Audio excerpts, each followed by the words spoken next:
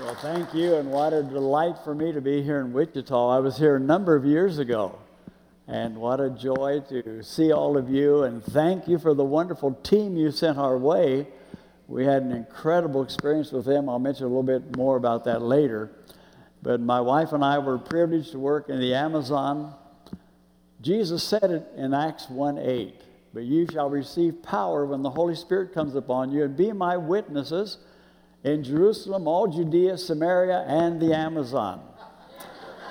And, well, he said uttermost, but that's where it is. And what a delight to serve him, to be a part of kingdom's work in that part of the world. We have been blessed beyond measure. My wife passed away 2.5 years ago. She served faithfully 45 years and did an outstanding work in that part of the world. Well, I'll never forget that morning. I looked out of the window of our little clinic and I saw this dugout canoe coming towards our bank, our port, on the Coosa and the Marañón rivers where they flowed together. Beautiful scenery all around. The lush green velvety jungle, the river that was just meandering down to meet the great Amazon. And I saw this man lift a young child from the bottom of that dugout canoe. Hurriedly, he made his way up to our clinic. I opened up the door, ushered them in, and I noticed the little boy was quite sick. I asked the father, "What has happened?" He showed me the child. He had a protruding abdomen, and right away I was aware of the fact that the child probably had roundworm infestation, which would be a prominent scene among our children. And so after examining the child, I said to him, your child does have a severe case of roundworm infestation. And I gave him the medicine. I said, "Now take this, give this to your son, and bring him back tomorrow because I will have to do another treatment. And we'll do this for about 3 days." I dismissed them and watched as they made their way back down the trail to their canoe. And the father began paddling his canoe, not in the direction of their home, where they lived upriver in the village of Chepe. Now, do you know where Chepe is? It's just down from Numpatcam and up from Chingomai. Give you an idea where it's located there. And I said to my helper, I turned to him and I said, "They don't live up the Coosa River. They live up the Marañón. Where are they going?" He hesitated for a long moment, and of course we were new young missionaries just getting started, trying to identify with the culture and customs that were so foreign to us there in the Amazon. And he said, "Well, they're going to visit the witch doctor tonight, but they've just been here." He said, "Well, most people come here and then go to the witch doctor to cover all their bases." And I was deflated. And he said, "Many of them come to the witch doctor and then come to you as well." Well, that helped me a little bit. And I blurted out without thinking, I said, I would like to go to the witch doctor's hut tonight myself. Not that I was sick. I just wanted to see how they worked, what this was all about. And so he said, "We will go tonight," because the witch doctor only works at night. During the daytime, he takes hallucinating drugs like datim and ayahuasca, so that he will have visions from the spirit world to heal those people that he treats. And I said, "Oh, that's good. We'll go tonight then." Well, the sun was shining. It was a beautiful day, and I finished up my work, and the afternoon hours waned on, and we bathed in the river, which was our custom with the children, and my wife had a nice meal that night, and darkness settled in across the rainforest. You could hear the sounds of night all around us, the predator animals looking for their prey in the canopy. The night sounds are very eerie with the croaking of 1,000 frogs. And I kind of forgot about going to the witch doctor's hut. And I saw a flashlight approaching our home. Oh no, he remembered.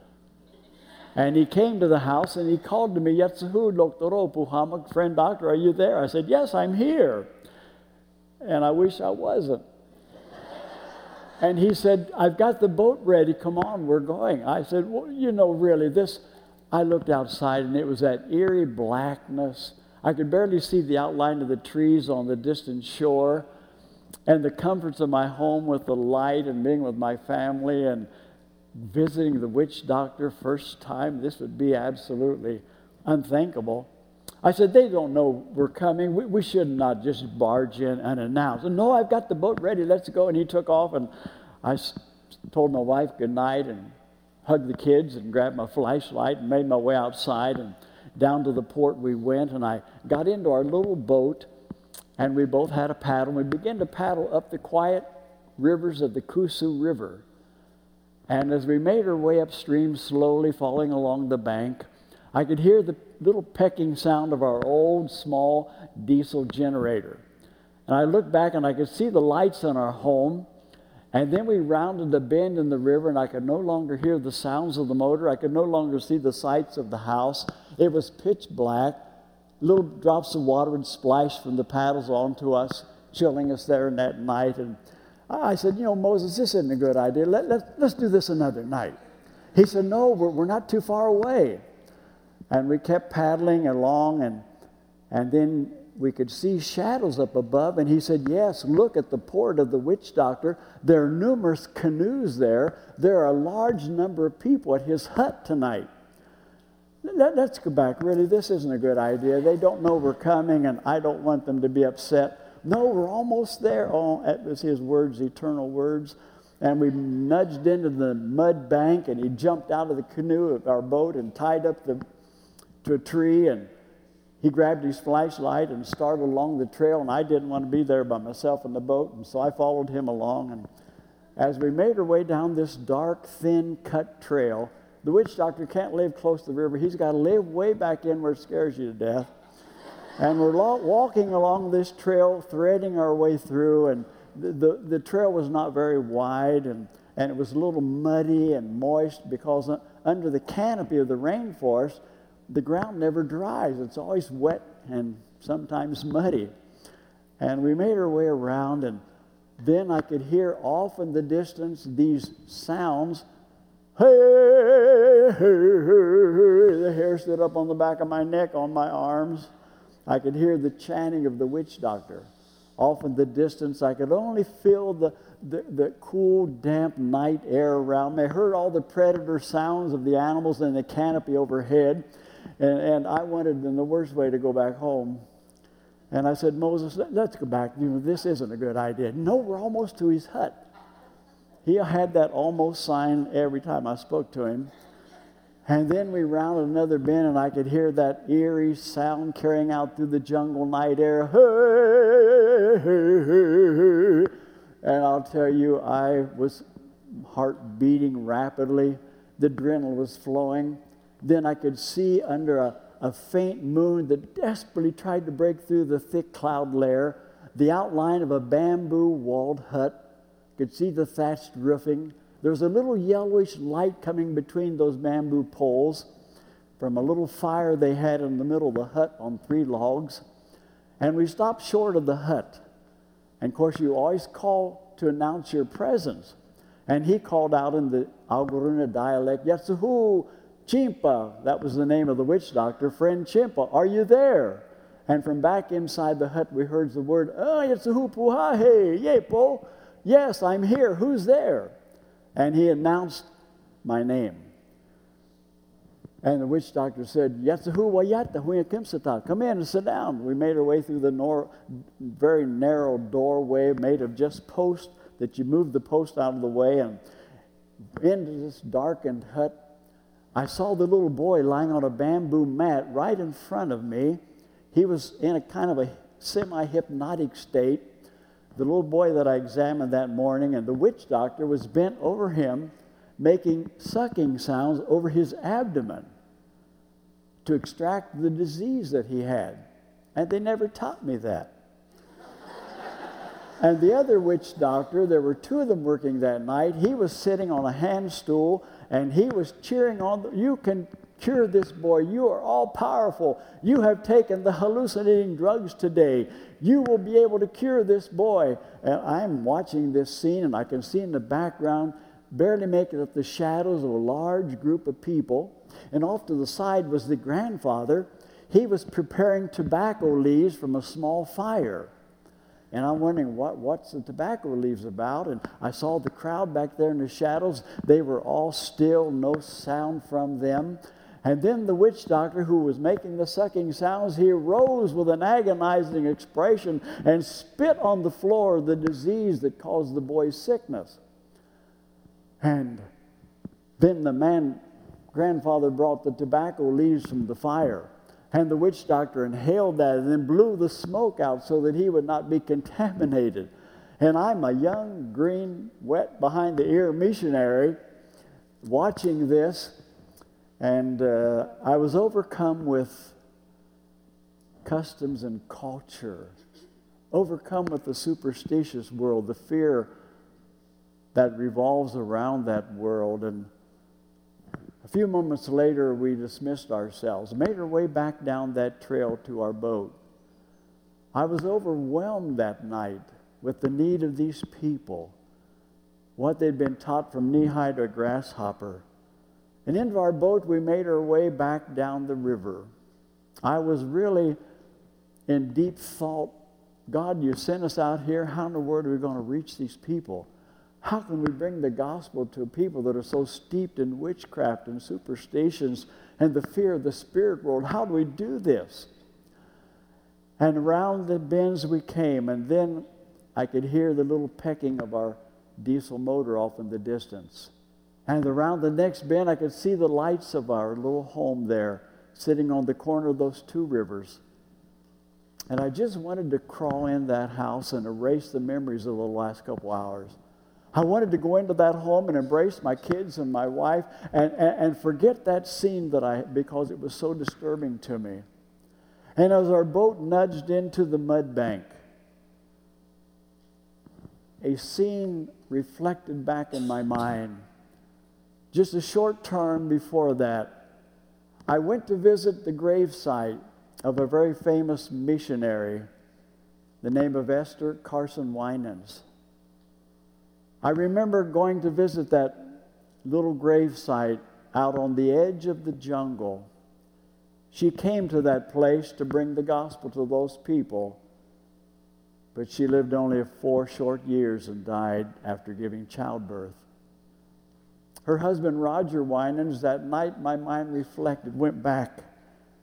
You see, Roger Winans was born in Kansas, of all places. And he went to a little Bible school. And one day he went to the sand hills to pray. And he asked for God's direction in his life. No answer. The second day, no answer. The third day in the afternoon, God spoke to him about a tribal group of people with no name in the northern Amazon of Peru. And he determined that he would go there, and the story is long. But you know the beautiful thing that absolutely overwhelmed me this year? He was from Kansas, received his calling in the sandhills of Kansas, and then you sent a team to build a church where he established his mission, Yamayaket, the last place that Roger Winans lived and established a mission. But he retired never seeing the church. He retired and never saw what would come later. Esther Carson, just before she died, had said, it looks as though we have come to sow so that those who come later might reap. And how incredibly important is that the calling from Kansas and Wichita sends a team to build a church where he retired from. I was overwhelmed. Thank you for participating in mission. Thank you for involving yourselves. Thank you for giving. And we began our work. Oh my word. We'd go into our little dirt-floored church on Sunday morning. It was the only church in the whole tribe. All the work that they had done, the seed they had planted, never came to fruition. But God had a plan. And on Sunday mornings, my wife and I would go into that church, and it was an incredible scene. There would be the men with all their finery on, their beetle-winged earrings, their head feathers, a parrot, their tattoo marks on their prominent cheekbone, their skirts on, the men barefooted, of course, the women all sitting on the other side of the church. Is an unbelievable scene. And those early days on Sunday, I would give an altar call. And would anyone like to come and pray? And the men would fold their arms and look at me with that stoic expression. Because in their culture, forgiveness was a complicated word. You don't forgive your enemies, you kill them. And for them to come to an altar was unacceptable. You couldn't do that. And Sunday after Sunday, I would ask God to please help us. We need a breakthrough. We're getting discouraged. Months have gone by and nothing's happening, and we're working, trying to reach these people. And we even established our clinic on a boat. We would pack up all of our medical supplies and our dental supplies, and we would go downriver to a village in our dugout canoe boat. We would stop at a village and we would ask if we could have a service, and I will treat your people. Oh, they loved that. And we would have a church service. My wife teach a few courses and so forth. I would preach, and a couple people might get saved, and then they'd line up for hours to be treated, pull their teeth and treat. Always a mess. And we'd do that the next day and go on to another village and repeat the same process. But at our church there, it was so challenging. The men were very, very difficult to reach. Every Sunday with their arms folded and looking at me with that stoic expression and not come to the altar. And then one night, I will never forget it. It was one of those pitch black nights. And in the village right upriver from us, a half an hour away by trail, in the village of Chipe, I remember Chipe is just down from Numpatkem and up from Chingamai. The people were awakened that night with these cries. And the men, thinking that a revenge killing raid was about to take place, they all grabbed their palmwood spears and made their way outside. Their spears poised in their hands because they knew that a revenge killing raid was about to take place. For 3 months previous, men from that village had gone to the village of Kanka. Now, Kanka is up the Sinepa River, a long way by trail, and killing had ensued. And they knew that their turn had come, for revenge killings never stopped. And so the men were outside with their backs to the river, their spears poised in their hands. The women came lighting their little wick lamps from their fire and made their way beside their husbands, terrified. Little children came running, clinging to their mom's legs in stark fear. Mom, what's happening? And they made the children quiet. The dogs were barking up and down the bank, and the men were waiting for those warriors to spring out of the forest, and fighting would ensue. But then they heard the sounds again, and they came not from the forest, but from the river. And every man turned and faced this darkness. They could barely see the outline of the trees on the distant bank again. They could hear the rolling of the Marañón River. And then they cupped their ears and they heard the sounds of 3 men. Please help us, we are hopelessly adrift. We cannot get to shore. We've lost our paddles, and we are headed for the rapids and the whirlpools. See, those 3 men had crossed the river earlier that day to a beer feed. Now, their beer would be a lot different than anything you find here in Wichita.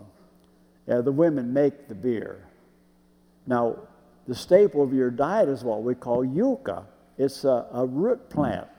And on this stem will grow several of these long tubers, and you break those off, and the women wash them down at the water. You peel those, and you boil them in water, and that's what you eat 3 times a day the rest of your life, along with boiled green banana and fish out of the river and some game that they catch, monkey and armadillo and you name it.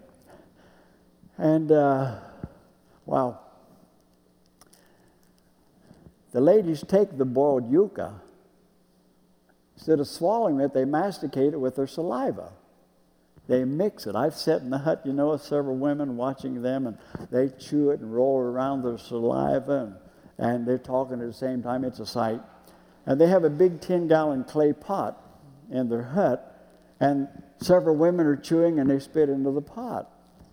They chew and spit for hours. And the pot gets gradually filled, and when it's full enough, they add a little bit of water to stretch it out. Then they tie a fresh green banana leaf around that, holding it with a vine, and leave that sit to ferment for 3 days and nights. And 3 days later, there's nothing in Wichita that will come close to it. And the men come in from whatever they've been doing that day, maybe working in the gardens or fishing, and they come in and they're ready for an all-nighter. And the ladies remove that banana leaf, and now this fermented, intoxicating masato. The men begin to drink that, and they get a little tipsy and high. And when they do, they paint themselves up. They put on all their paraphernalia, and they dance around with their spear in their hand. Hey, hey, hey! And I could hear them in the wee hours of the night, night after night. And it was something else, and those 3 men had crossed the river that day to participate in a beer feed. And in that drunken stupor, they decided to return back to the main village that night in a dugout canoe. As they were crossing the Marañón River, which is a very fast-moving river, you have to be very careful. You don't travel it at night. But they were coming back, and they were hit broadside by a wave, thinking they were going to capsized. They dropped their paddles in fear and clung to that weaving, bobbing canoe. And they were holding on for dear life, and they knew that 15 minutes down the river, they would enter into one of the most treacherous parts of the river. It's where the river narrows and goes across some huge boulders, and it forms 2 menacing whirlpools right below the rapids. And once you enter that, you're gone. And these men knew that they were headed for the whirlpools. And you could hear their voices trailing in the distance. Please help us, send the longboat, save us, we're headed for the whirlpools. And their voices faded off in the distance. And the women recognized those men, for some were their wives. And they pleaded with the other men, go help them, save them, they will be drowned tonight. The men said, we have no motorized craft, we have no light sufficient. We too would risk our lives. We would drown as well. We can't help them. And chaos broke out along the bank of the river. The children were crying. The women were pleading with the men, go after them, help them. They will drown. And crying ensued. And once you hear that crying, you never forget it. And the men said, we can't. And then out of the darkness came a lone figure. He had on just hunting trunks. His long black hair hung loosely over those broad shoulders. He was barefooted, of course, just had the hunting trunks on, no shirt. He had a broad blade paddle over his shoulder. He said not a word as he made his way through that group of people. He dropped down the lower area and came to the river's edge. There was a young man standing not too far away, and he said to the young man, grab a paddle, shove me out and jump in the canoe. And the young man, obeying that authoritative voice, did just that. And now into that inky blackness, they began crisscrossing the river, searching and looking for the runaway, but no sign. Back and forth they went. Water splashed off the sides of the canoe and chilling their bodies to the bone. And they continued their trek downriver, searching and looking for that runaway, and no sign of it. And around the next bend, they could hear the roaring of the water crashing against those boulders. And they could see in their mind's eye that great rapid area, and then into those 2 menacing whirlpools.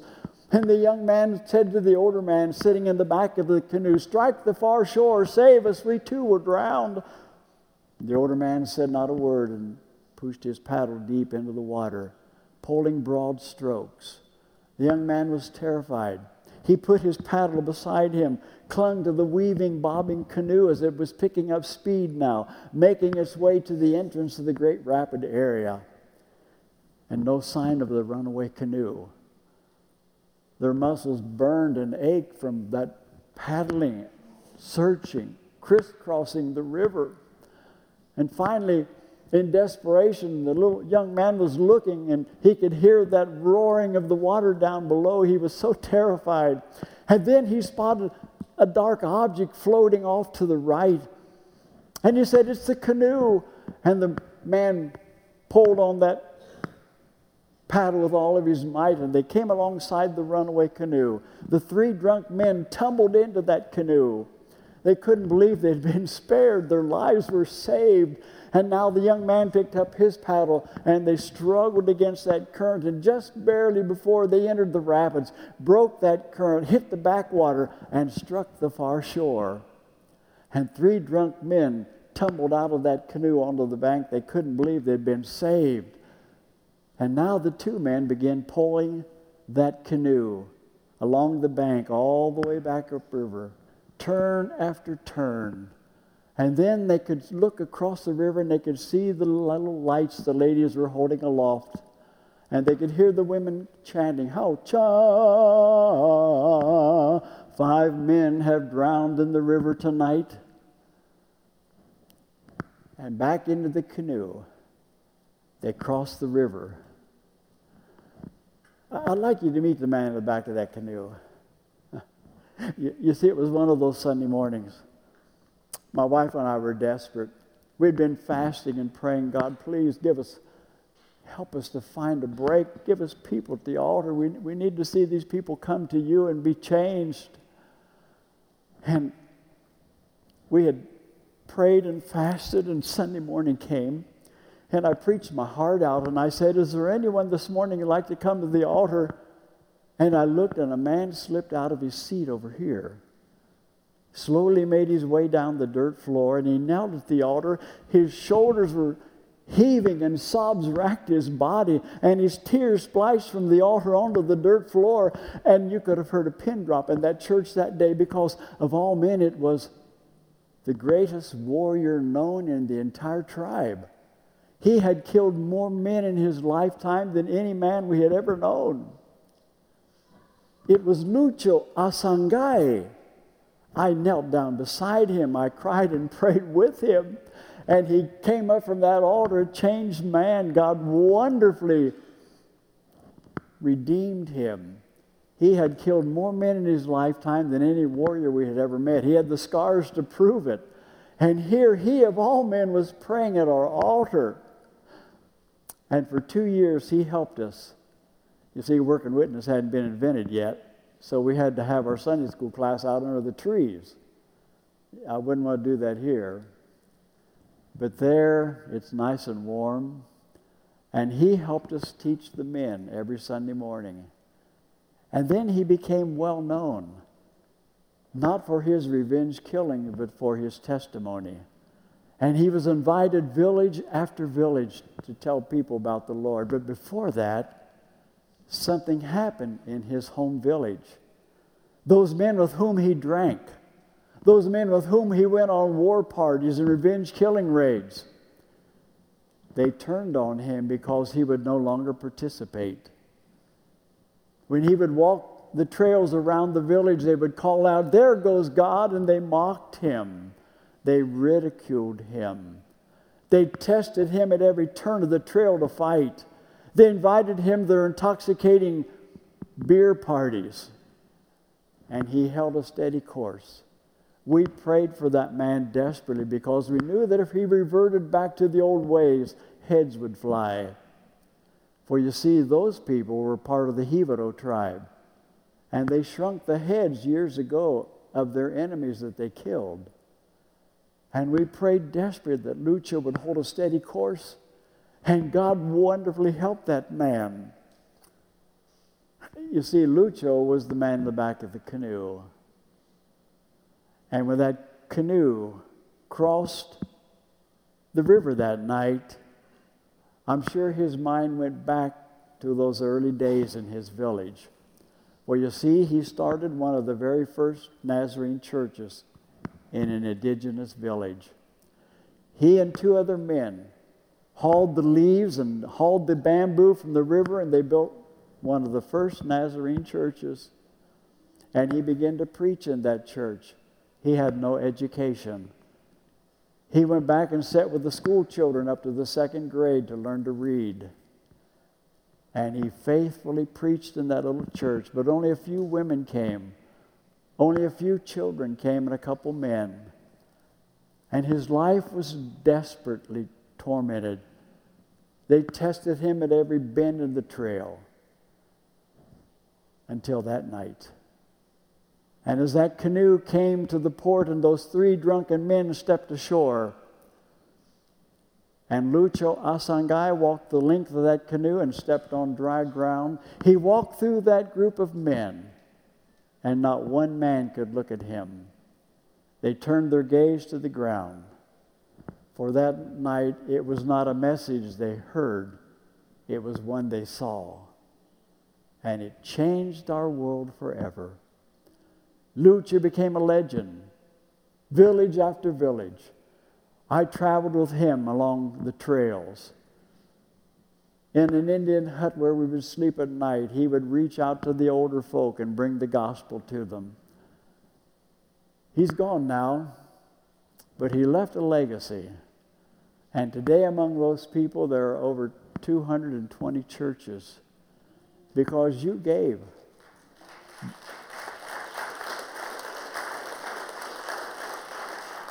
Because you prayed. Because some of you have gone. And you changed the world forever. Because they saw in action what God can do. And I'm here this morning to thank you. I'm here to thank you for sending that wonderful team back in July to be with us.